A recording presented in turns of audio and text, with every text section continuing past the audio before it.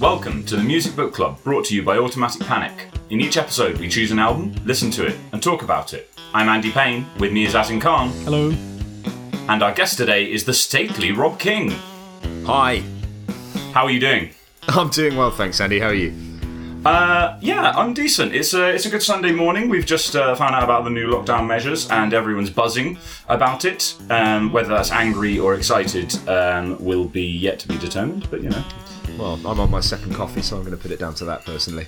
But yeah, I'm not buzzing about the lockdown, that's for sure. Coffee mugs represent. There we go. Oh god. Well, you're all on the coffee. Excellent. Mine is decaf though. In fairness.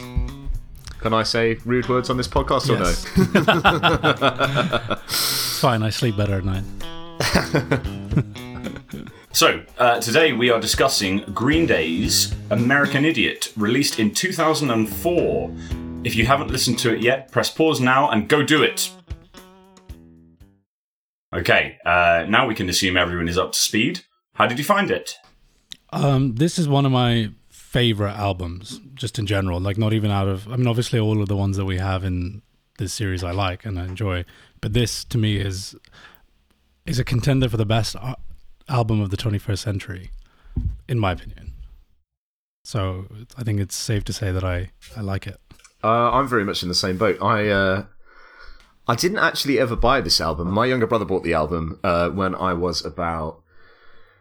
I guess I was about 13, 14, so he'd have been about 10 or 11. But it's kind of what got me into pop punk. I'm a classical musician by training, but this kind of got me listening to more kind of rock albums and got me into pop punk. And I went from this to like Blink-182 and Sum 41 and all of the kind of satellite bands around at that time.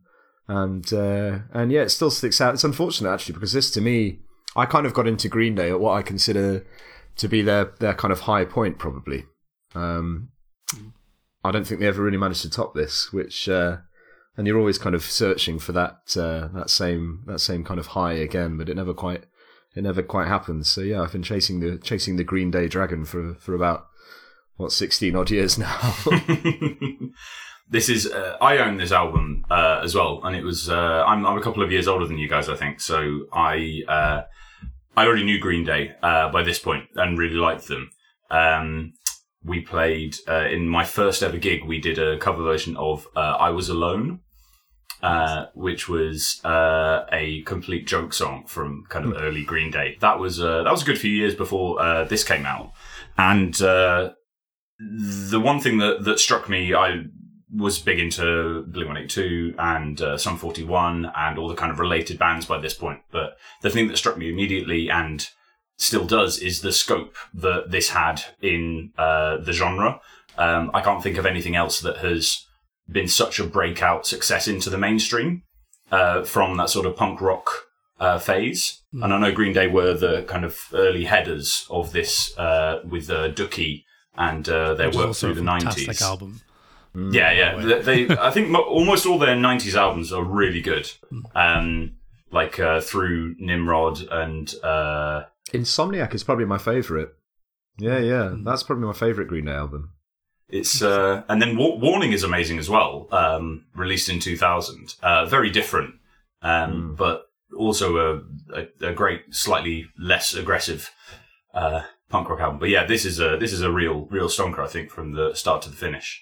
I mean, it's designed as a kind of musical or even like rock opera, I think it's been called. In fact, I think there was a stage show set to the music of the album. And generally, I somewhat disapprove of these things because they're really tenuous stage shows with popular songs from an artist just tacked on, and none of it makes any sense. Whereas I think this one does. Not that I've seen the stage show, but it's kind of written that way. There is a storyline in this album. It's a bit of a concept thing, right? So. So this is a stage show that I would be interested in seeing. It can kind of work. Like NoFX wrote a musical, but they wrote all of the songs specifically for that musical, I think, with a couple of exceptions. And that kind of worked. I think I've seen a little bit of this of American Idiot as a stage show. I think some of it's on YouTube, and it's like we're going to shoehorn this song into this particular Right. moment. Oh, I see. Then maybe it isn't so good. But that's what I don't like about those stage shows that aren't written as stage shows, because you just shove songs in there and it's a bit contrived. I mean, this is written as a story, so it would seem unnecessary. Exactly. So even if you, without seeing the show, you can just listen to the album through, and it never really lets up. It just sort of keeps coming at you with tune after tune after tune. You know, there's some albums there's filler, but here there's really none. It's just really well constructed and really well performed. So the last song on it is one of my favorites. Yes. Actually, What's the name? Yeah, so we do the favorite song thing usually at the end, but we can do it now. So well, one of my favorites. That's like probably it's hard. It's usually hard. We'll talk about them all and then force you to make a decision at the end when you've remembered the 3 or 4 that you're like, oh god, no, I forgot about that one. I didn't like that one as well. Because it even says in the liner notes here, which is in the little booklet that comes in the CD, it doesn't even say sort of Green Day are Billy Joel Armstrong, etc. It says starring Billy Joel Armstrong, Mike Dirnt, and Tré Cool. So it really sort of pushed that concept, if you like, which I really appreciate. And it's partly why I regard it so highly, because it's, as ever, like all the albums I think that we've picked for this, they're all albums as a piece. They're not just collections of songs that happen to be really good. It works as an ensemble. And I have, it reminds me actually when you talk, Andy, when you were saying about how you played Green Day songs in your first band, and my sort of first band as such, which was with Rob, called Third Foundation back in, when was it, about 2011. Yeah. 20, so it was us two and Ed Banks, who's out there somewhere still. Hi, Ed. I saw him in Newcastle actually a couple of months ago. Yeah, nice. Lovely bloke. Yeah. Good drummer too. And we played American Idiot at our first show. And I have video evidence of Rob forgetting the lyrics to one of the verses. I'll never forget that. Well, I mean, I forgot at the time, but I'll never forget the incident. Yeah. It was in the breakdown, I seem to remember. It was in one of the... No, it was in one of the verses. I think it was the second verse. Yeah, you just fluffed it, and then you just said, I forgot the words at the top of your voice, and everybody cheered. It wasn't so bad in the end, but that was honesty's the best policy. Yeah, that was a fun word. That was a fun show. Even that was the day that I took I think I had like a 60-watt amplifier, and I just cranked the shit out of it. And in that same video, most of what you can hear is just my guitar. That's such a guitar move. Yeah, I know. I don't do that anymore, but I thought I was playing so loudly, and I listen to all the recordings now, and it's just as in like da da da da da da. Yeah, the sound engineer should have said something. That looking back, should have been like, mate, turn that down. That was a good gig. That was at our so Azin and I met in Durham, where we went to university, and we were in the same college, and that was at our kind of college day, which is like a little sort of mini music festival. Good days. But I miss those. You know, a big part of this whole thing is, you know, the fact that we all live in lockdown now, and there's such few gigs, and all the music festivals this summer got cancelled. It's such a shame, because they're important in nurturing these kind of bands that come out that can make a big difference. Nobody comes out of thin air. Oh yeah, well, the Green Day originally came out from that. Where are they from? San Francisco? Yeah, the Bay Area, California. Yeah. So they came out of like quite a busy punk rock like local scene, and then they made kind of national and international waves later on. They were one of the first breakout bands, but with this one, they certainly like took it to like the new heights of what a punk rock band could aspire to be. I think, and I can't think of many other albums that had genuine impact in this genre that came out after. And I think they were, as Rob said, you know, like that's a lot of people got into pop punk and punk rock through this album. Absolutely. The lead single American Idiot was a big hit everywhere, pretty much.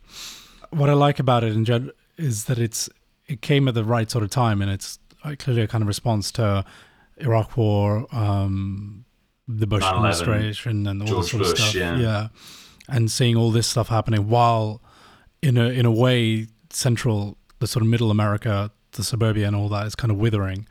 And it ties the two things together really well. Although it doesn't make too much mention of the external stuff. But, there's in Holiday where there's like rant in the middle. Yeah. Representative from California has the floor. Kill all the facts that don't agree. It's this kind of stuff.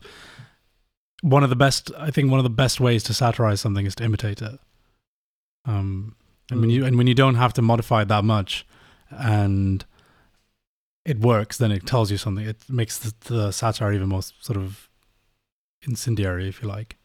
Have you ever heard the bonus tracks to this? Which there's ones? a song called Governator. No, I don't think I have. Which was about Arnold Schwarzenegger when he was governor of California. Yeah, exactly.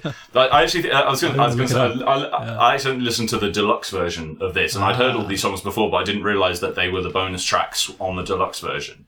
There's another one called Too Much Too Soon and Shoplifter, and those three tracks together are an amazing little collection, of quality pop songs. In the same way that some of the other songs are. I had a look on Wikipedia, as you do, and American Idiot and Holiday are the only two tracks that actually make direct reference to the politics of the time. But like I said, it sort of ties the two things together just by virtue of just those two songs. It might have been a bit obviously kind of political if it'd been through the whole way, and those can get a little bit dreary after a while, unless you're Bob Dylan, I guess. Well, there's lots of pop punk bands who do it. Like there's a great pop punk band who have been around for a long, long time called Rise Against, who are always writing stuff about sort of contemporary politics. And Bad Religion as well. Yeah. A pop punk band that I've been listening to a bit recently called Anti-Flag, who write a lot about Trump. The difficulty, I think, with sort of contemporary politics is whereas it was, kind of the done thing that, George Bush was stupid, Iraq was at best a big blunder, and at worst, a collection of war crimes cobbled together. Now it's kind of a lot harder to satirize. I mean, I don't know how I'd go about writing a satirical sort of pop punk kind of album in the vein of Green Day if I was tasked with doing it now, because because it satirizes itself, doesn't it? The reality is sounds more satirical than the satire. So that's the this album has line become now. Exactly, but it's true. This album has become even more prescient. Like American Idiot was, if you like, relevant then, but even more so now. All the lyrics still ring true, and I think even more so than they did back then. We thought we had it bad then. I guess now it's less even about, I always say, about taking which side. It's not about the side you're on necessarily. It's just the level of, or the lack of civility, and this level of vitriol, and all these people gearing up. There's like talk of civil war and stuff like that. And I know it's happening to a lesser degree here in the UK, but it's still the same sort of thing where people they can't even agree on facts, let alone agree on what to do. Like, you'll say, oh, this X and Y is true, and people go, no, it's not, and they'll just deny it. And then at that point, you can't really have a discussion if you can't even agree on what the facts are. There's an awful lot of imagery, actually, in the on the album, on American Idiot, about... because, there's lots of moments where he kind of uses this sort of imitation loudhailer as if he's speaking to this kind of army. He's got the sort of imagery of lots of crowds as if he's addressing lots of people. The music videos as well. The music video for American Idiot is I think a very visually effective video, but it's kind of, just them playing the song in front of great big American flags, which then kind of bleed this sort of green liquid. It's incredibly visually effective, but it's very much kind of addressing like a big scale, like this sort of this, and even calling it American Idiot, like you're addressing America. And I think that is quite a big sort of fuck you statement to use the American flag, which, is something that people get incredibly wound up about. And I think this is maybe one of the reasons why Green Day was so kind of pushing the envelope with this album, is that instead of being like, fuck you, mum and dad, or like, fuck this particular kind of girl or particular sort of event that happened, they kind of go through sort of all parts of what was then the contemporary American experience and just sort of dismantle it and go, well, this is completely sort of meaningless. And the video for Jesus of Suburbia, which is one of the favourite songs, that's just great because it's a guy. Basically, it's 9.5 minutes of this guy just leading this completely meaningless existence and then leaving home. And I think that kind of large scale address is something which is very powerful, which is probably achieved on this album by Green Day in maybe arguably for the first time in kind of mainstream punk. I will just put a note for anyone who happens to be a hardcore punk listener that we appreciate there is a difference between punk and punk rock, but a lot of the same political and anarchist themes do run through. Yeah. But this don't write us letters. Yeah, please don't write us letters. I don't know if you know the backstory of this, but they actually Green Day recorded about 20 demo songs for the follow-up to Warning called Cigarettes and Valentines. Mm-hmm. And the demo master tapes were stolen, so the story goes. And then they were having a lot of issues as a band. I think it was very argumentative and stuff at the time. And so they did a lot of kind of work on themselves and them as a unit. And they were basically asked, were these songs the best work that you could have done? The ones that were stolen? And they had to admit that it wasn't. And so they started this more kind of collaborative, collective, creative experience. And each band member would write little 30-second bits of music and then try to outdo each other with how good they were. And that became the Homecoming 9-minute piece when they kind of expanded them and stitched them together. And so that then formed this idea of it seemed to fit together as chapters of something. And then once they started kind of looking, oh, hold on, these like building blocks of something bigger, they then decided to write Jesus of Suburbia and put all the rest of the things together. And then when, everything came through, and they released it in 2004 before the election in the US, and Billy Joe's aim was to make some difference to the vote by engaging some of the youth to get out there and actually opt for something better than they had, which at the time was George W. Bush. There's a great, just as an aside, I think, what would you call it, compilation album called Rock Against Bush, which I think is with bands like Alkaline Trio, NoFX. That had Governator on it. I gotta find Governator now. This sounds great. I am the Governator. Going back to the point on how the album flows, and it's a whole piece. It's like an opera, a novel, however you want to view it. There's so many points where Green Day play with your sense of like tension and release.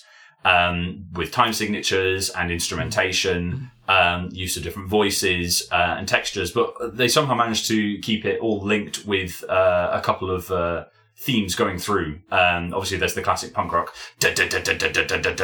all the way through. Trachel's drum fill, which is referenced several times. I mean, that's been one of his hallmarks all through his career, but it's very notable in this album. It's sort of, and it's gapless in that way that songs, a lot of the songs, maybe I'm wrong, maybe some of them do, but often they don't end. They just sort of bleed into the next one, especially those chapter sort of songs like the two, which is Jesus of Suburbia. The 2 9-minuters, yeah, and Homecoming. They just sort of go. I mean, maybe they bleed abruptly into the next one. The middle songs between the 2 9-minuters, they are actually paired up. So on the original CD version I have, they're individual songs. Yeah, but if you look at it on Holiday Spotify, into the next one. Holiday does bleed into Boulevard of Broken Dreams. Yeah, exactly. And there's Give Me Novocaine into Saint Jimmy, I think. Other way around, but yeah. Or She's a Rebel. Sorry. Yeah. That's a tune, Saint Jimmy. That's a really good song. Yeah. Jimmy, I'm a son of a gun. The Saint Jimmy thing is cool because it's maybe I'm misunderstanding the story, but I think to me at least the idea is that there's this concept of the Jesus of Suburbia, and it's like a messianic thing, obviously, and the main character, if you like, believes that Saint Jimmy is the Jesus of Suburbia and follows him sort of mindlessly. At least that's what comes across to me. Maybe I'm misunderstanding slightly. Maybe we'll get more angry letters telling me I've got it all wrong. But I like that, and it ends up becoming like a false idol. He dies, or at some point he... who's the guest vocalist who plays St. Jimmy later on in Homecoming? That's Trey Cool, I think. Is that Trey Cool himself? I think it's Trey Cool doing it. Yeah. I love that bit. I got a rock and roll girlfriend, a rock and roll wife, and another ex-wife. That bit's awesome. And so I think it's that a lot of pop punk or at least Green Day's version of punk rock is a kind of sort of broken promise, if you like, of growing up. And maybe it's become a bit of a cliche now, but you have all these hopes and dreams, and when you're a teenager, and as life goes on, those may dull. They become duller and they fade a little bit. And a lot of this kind of music, I think, to me, is capturing that moment. And it can be anger, it can be denial, it can be sadness. People can numb it with Novocaine and things like this. But that's ultimately what's happening. We almost.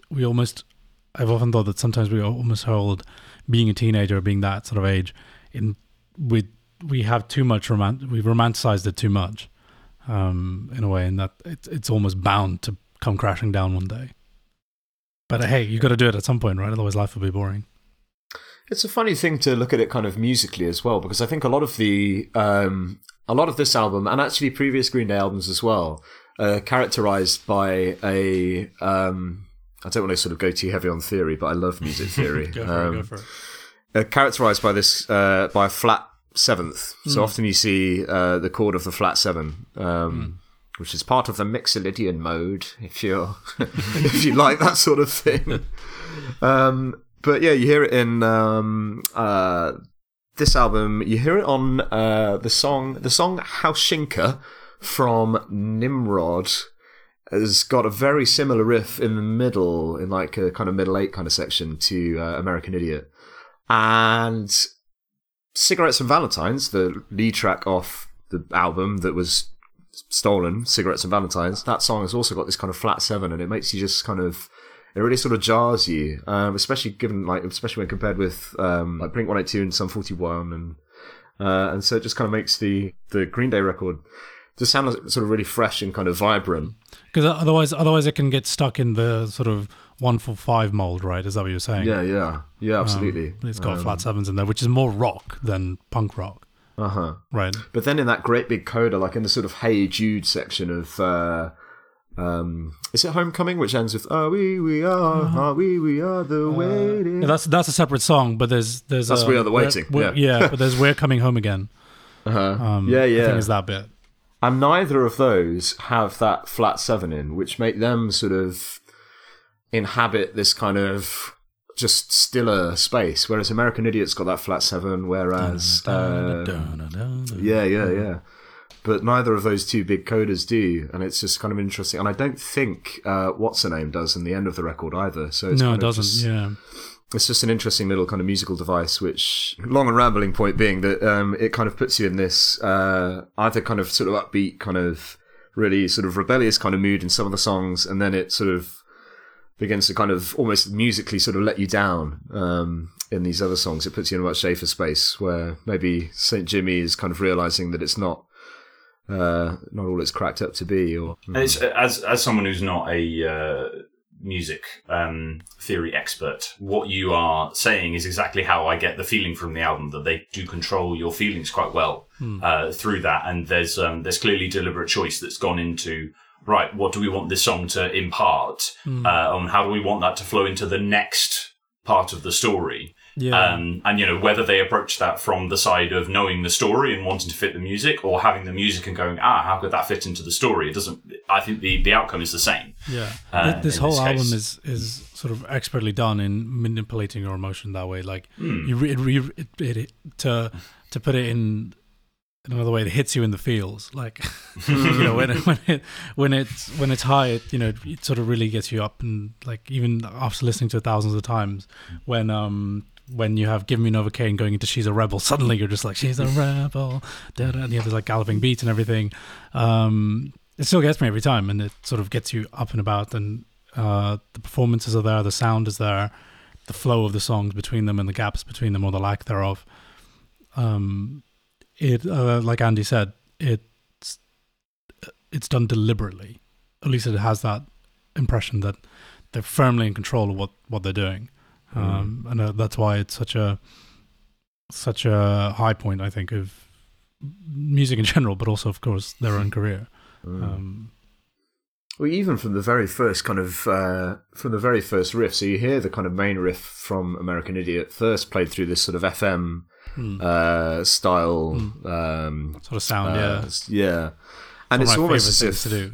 it's great. It sounds so, but you just kind of get that feeling that, right, okay, this is played through this FM radio style effect, and so it puts in your mind, right, I'm supposed to be kind of listening to this on the radio. Well, there's going to be lots and lots of people listening to this on the radio, and it's got that imagery again of just like, this is a song that's supposed to be kind of like a broadcast, like a political broadcast, which is it's just really interesting to think about the way that this kind of imagery is used. That's important. And another thing is that just from a pure kind of production side of things, just doing that, constraining if you like, the bandwidth or how much bass and treble there is in the very beginning of a song, when the rest of it does kick in, it sounds just that much bigger because your brain kind of adjusts, even if it's fleeting, it just adjusts to that FM sort of sound. And then suddenly the track sounds, because it sounds massive when it does kick in, it goes down. Whoa. As you would expect on such a band on their 7th record who were big enough anyway, but the actual sound is huge. Like the drum sound is kind of like exactly what you want from a big rock kit. What I also like about it is that it's not hyped. A lot of that and stuff, it sounds quite natural. I think the master is a bit too slammed. It came out in that peak of the Loudness Wars kind of era, so it's a little too slammed for my taste, a little bit. Who produced it? Was it Chris Lord-Alge? Yeah.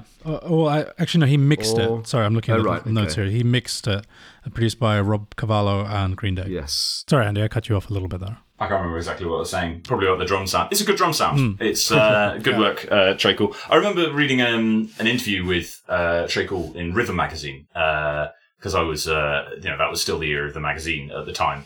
But he was basically saying how he approaches his drum parts, which is that if you can't do it on a small kit, you're probably doing too much anyway, and it was only for this album that he added a second floor tom just to get the extra like dum at the same time, the kind of power from it, and he added an extra cymbal or two.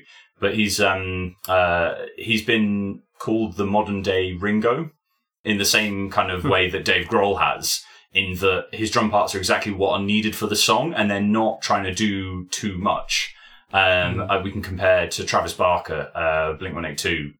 At this point, where I think Travis Barker on record is absolutely phenomenal. Live, he kind of dominates the music because he's such a better musician than both the other guys in Blink-182, that he dominates. He's just doing too much, basically. Whereas Treacle, you could never level that accusation. He's always playing in service of the song. He's got the right amount of energy, or he brings it down with this huge repeated drum rhythm that doesn't hold the same kind of dum cha beat that you would expect to find at different tempos in almost all rock music. And there's some great instrumentation percussion wise in this album. I'm not sure if Treacle played it all, but there's lovely marching snare, there's timpani, there's real extra thought that's gone into again, like we've said it several times, controlling that emotion through the story. You having a look at the liner notes? Yeah, now? I'm seeing if it says anything about here, but it doesn't say. It just says Treacle drums, so I assume he played them. Two of my favourite songs from this are "Give Me Novocaine" and "What's Her Name," because they do that thing of the kind of semi-acoustic sound on the guitar, and then they launch into the huge, massively overdriven parts, and I really like that tension and release, because I think in my youth I had that all the swirling emotions, and it kind of captured that kind of. Sometimes you want to feel things, Oh yeah, it's something it's that loud, quiet thing that Nirvana picked up off the Pixies so famously. Yeah, yeah. Still works, to this day, you get this is completely sort of off topic, but you get the kind of the inverse, which is some kind of a bit of a new phenomenon called the anti-chorus. So if you ever listen to Dark Horse by Katy Perry, it's kind of really sort of fully instrumented in the verse, it gets stripped down in the chorus. And it's just literally like this synth riff, and it's just a very interesting, that kind of juxtaposition side by side, which as you say, works so well in What's It's the same thing. It's just where you put it in the song is different. Like you said, it captures something, especially in Novocaine, and a lot of this stuff is almost written like a classic 50s pop song, and I love that kind of sort of, say, pop song. I mean, they called it pop back then. It's kind of rock and roll, but you know what I mean. And some of my favorite artists write in this style, even if it's not trying to be retro. It's not doing a pastiche of that stuff, but it's written in a very similar way. Like Rob was saying about the sort of cadences that are used, the simplicity of having a 1-5-4 a lot of the time, and then chucking in some of the 6th and the 7th. So Give Me Novocaine for me does that as well. It could be, especially with that sort of acoustic guitar, that sort of languid thing. At least reminds me of a sort of 50s, 60s song. Even though it has nothing to do with that, I know, but it's in that same sort of mold. I do like the liner notes. I'm just going to say they're sort of like a notebook. Cool. Handwritten stuff, and like bits are crossed out, and you just really hope that that's actually how they wrote it. But I mean, I doubt that, but no. You wrote all of your things on square paper? Oh, how convenient. I remember sitting in front of my hi-fi, my parents' hi-fi when I had that album. It used to be like revision for me. I used to just listen to the album end to end with the liner notes, and I could probably sing along to all the songs to this day, actually. Probably. Well, actually, I say that Asin has got experience of me forgetting the words, as he said right at the start. So maybe that's a claim I don't want to make just yet. But. Well, it's because you weren't sitting at home in front of your hi-fi. Quite situational. So. Oh, excuse me. I was slightly wrong. So here in Rock and Roll Girlfriend, it's a letter to Saint Jimmy. It's written on a postcard in the liner notes. Do you have any standout songs? Standout songs. Well, I mean, I would have to go, I know that it's a common choice, but I would have to go for American Idiot. Because of the imagery in both the music video and in the song itself, it just addresses kind of a nation, and it is just a simple kind of, I think it's about 2 minutes and 43 seconds. It's just a simple kind of distillation of how a song works. It's like a black coffee, it's got no frills, but it sort of really kind of packs a punch. It's just such a strong opening statement. I don't think that it can be ignored, and I would have to give as blunt an answer as that, because it is, it is just a blunt implement. I agree with you. It's a cracking opener, and it's the overture of the story, of the music of the operetta. I have a few like strong contenders, like Holiday, St. Jimmy, Give Me Novocaine, Extraordinary Girl is pretty good. And I'm going to stop now before I name every single song. We haven't even talked about Wake Me Up When September Ends, which was a huge song. It was, yeah. And there's that whole meme now on the 1st of October. All of Twitter is just saying, somebody wake up Billy Joe. But I think it's transcended the music, hasn't it? Like I said, we haven't even talked about it. Rock and Roll Girlfriend isn't a whole song, so I can't really pick that, although it's cool. My favorite song is What's Her Name from this album. I think it's a really good way to end. It's like it's sort of the inverse, if you like, of American Idiot way. It doesn't just come and grab you. It has the highs and lows, as Andy said. It has this big dun kind of chords. But it's definitely the right way to finish this album, I think, and it's a lovely tune, and it has a slightly different sound in the drums. They're a little bit sort of muted sounding. For the quieter. Yeah, for the quiet bits. Yeah, exactly. I always view that song as like watching someone walking away. Yeah, exactly, and that's what I mean. It sort of sends you off. At the end of the album, which sort of says, "This is your way," going and sums up the story, and it obviously has the sadness and the melancholy, And Then there's those great lines, remember whatever, it feels like forever ago. yeah, Yeah. The delivery of those and the vocal harmony and the call and response from the guitars to the vocals is that's a real, and then it just lets it all go. It ends with that sort of little kind of and it goes back to dun, dun, dun, guitar dun, dun, riff, sort of ends like that. No, it's a really good song. Andy? I would have gone for What's Her Name, but for the sake of diversity, I want to say Give Me Novocaine just for that teenage emotion it gives me. But I think my favourite song is Homecoming. I know it's a 9-minute song, so you're kind of like, it's an EP in itself. But the progressions through there and the little pieces of music, what they come up with, they're so, you can tell like they were crackling with energy while they were writing those. Is there anything you'd like to plug, Rob? Anything I'd like to plug? I mean, there is. I've got this kind of sort of semi-EP coming out within the next couple of months called Never Better. It's like a sort of kind of lo-fi kind of classical sort of, think Oliver Arnolds and Nils Fram, if those are names that are familiar. Max Richter.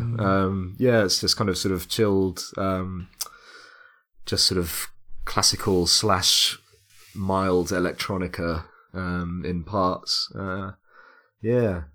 takes a bit of a break from my actual kind of serious in inverted commas academic composition, which is all really weird avant-garde stuff where I like electrocute myself and like throw things. So it's a bit more relaxed than that, but yeah. Nice.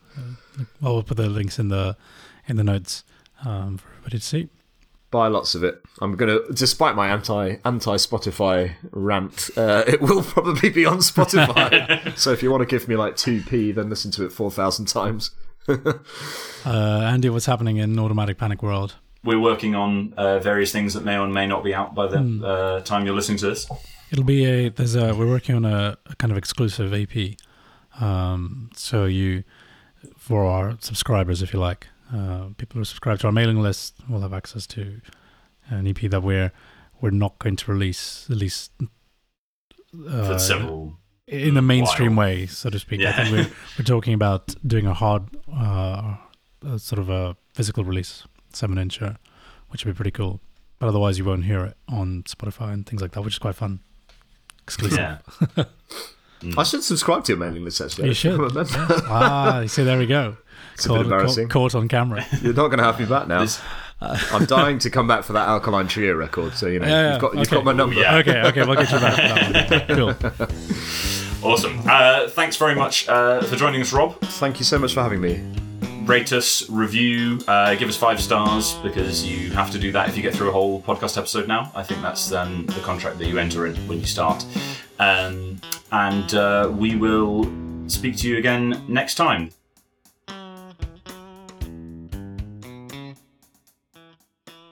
This is the thing. I think that, music has basically always been about two things. It's either been about fighting people or about trying to sleep with people. And that, broadly speaking... they're not mutually exclusive, but... Not necessarily. Yeah. It's 2020. I'm open to a very diverse landscape in the bedroom, but...